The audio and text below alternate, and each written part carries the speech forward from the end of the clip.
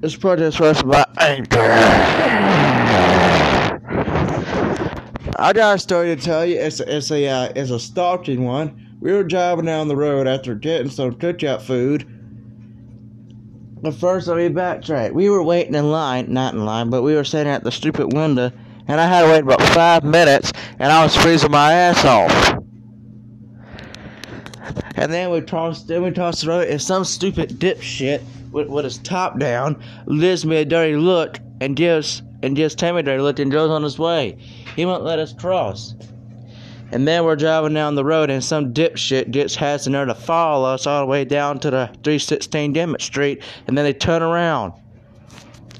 Dirty, dumb bastard.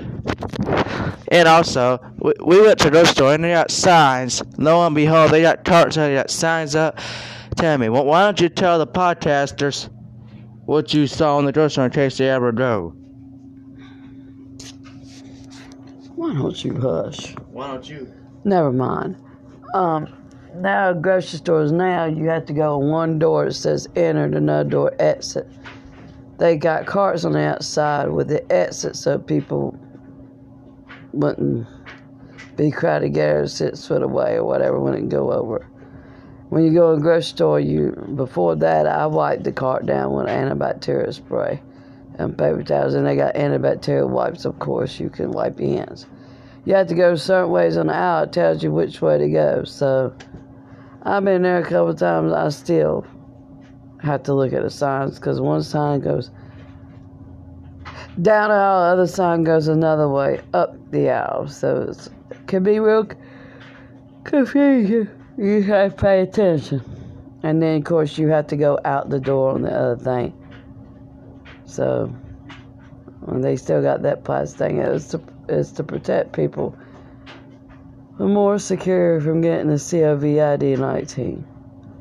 This has been a bad epidemic. I ain't ever seen nothing like this. It's been going on since March.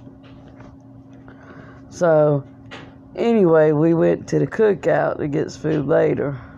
Cookout was... And the drive-thru... The cookout drive-thru was bad, though. Yeah, after 10 o'clock at night. Friday night, I guess people getting out late. But anyway, I made sure to wear a mask. I wore a bandana. So, anyway, we'll give it back to the nut. I'm a podcaster. And also, another story. It's a past story I've told before.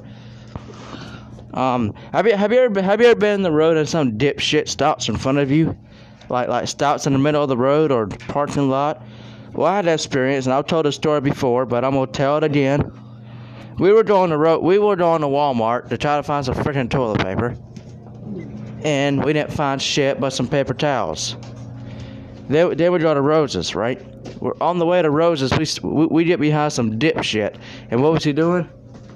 What are you talking about? I don't want him to send that story. Well, you tell him. Well, what he was doing was he was stopping in the middle of the road in the parking lot. He looked like he didn't know where he was at, and I wanted to roll my passenger window down and say, "Get out of the way and move it." But before I could do any of that, what did you do? Blew the horn, Jake. Stop. Yeah, she blew the horn at him. And that's the reason I'm retelling the story, because it fits into the story I'm trying to tell you on True Stories and Dipshits. Well,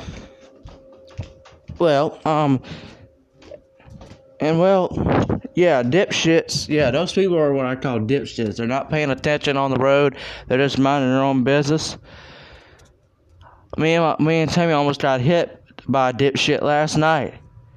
I want to tell that story too. And that's a straight up shoot.